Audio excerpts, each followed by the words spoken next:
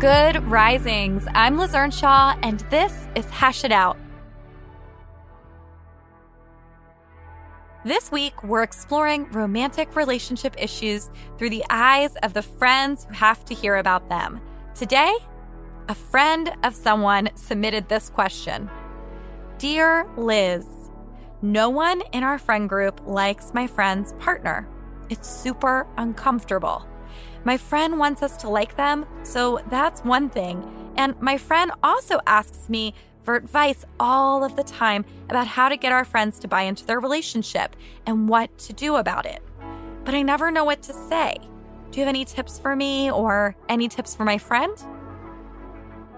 As a therapist, I hear about this often. And as a person, I've of course experienced this. I've seen friend groups not like one partner, and I've even sometimes admittedly been the friend who doesn't necessarily love a friend's partner. And I've had friends not love my partners. When we have a partner who isn't embraced by our friends and family, it's really difficult for everyone involved.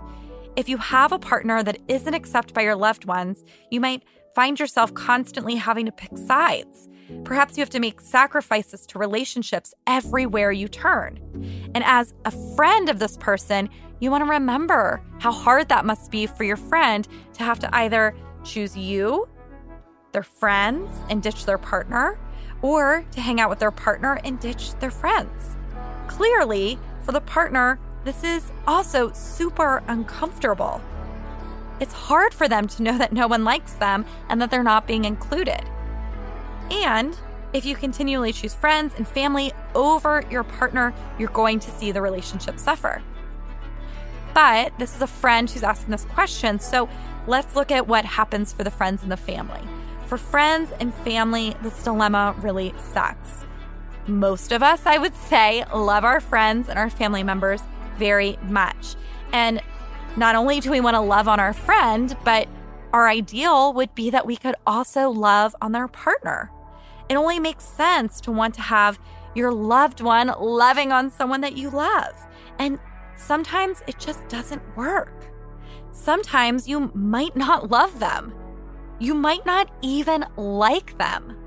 And if you're the friend, it's still your job to recognize that your friend likes them or loves them and that they've chosen a partner that's important to them.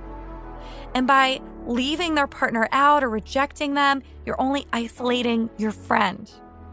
And that's not a very good friend thing to do. In most cases, it's the best choice to learn how to accept them for who they are, to help them feel accepted, and to really remember your connection is with your friend. It doesn't have to be strongly with their partner. Remember, no one is asking you to marry them. Now, if their partner is downright awful, if they cause drama or pain or they're abusive in the group, towards your friend, of course, you might not be able to accept them or their behavior.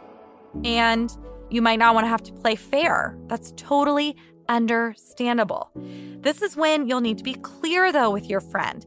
Don't play games. Just talk about what's actually going on. So you might say something like, hey, when your partner is around, they've said really hurtful things to me. I really want to embrace them, and I would hate to make your relationship feel uncomfortable, but I can't have them around if they speak that way to me. So that's advice for you as a friend. Now, what can you say to your friend if they're asking you for advice? First, get curious with them. Do they have any thoughts about why their partner is being rejected by the group? Is there any truth in the group's concerns, or is it just straight up mean-spiritedness? Ask them how this has impacted them. What's it like to feel like no one likes their partner? Do they feel like they have to pick sides? Do they have to censor what they say? How does it impact their feelings towards their partner, towards themselves, towards the friend group? As always, you want to start by asking questions. Be curious. Try to understand the scenario through their eyes. Second, you'll want to remind them that healthy relationships are built on feelings of security. If their partner believes that they choose friends or family over them, or that they allow friends or family to be hurtful to them, it will degrade the relationship. It will also hurt the integrity of the relationship. Unless there is abuse in the relationship, let it go. Try not to triangulate yourself and your friend, and remember that it's your friend's duty to make their partner feel safe and secure. And so even if friends and family aren't being kind, it is their job as a partner to have their partner's back.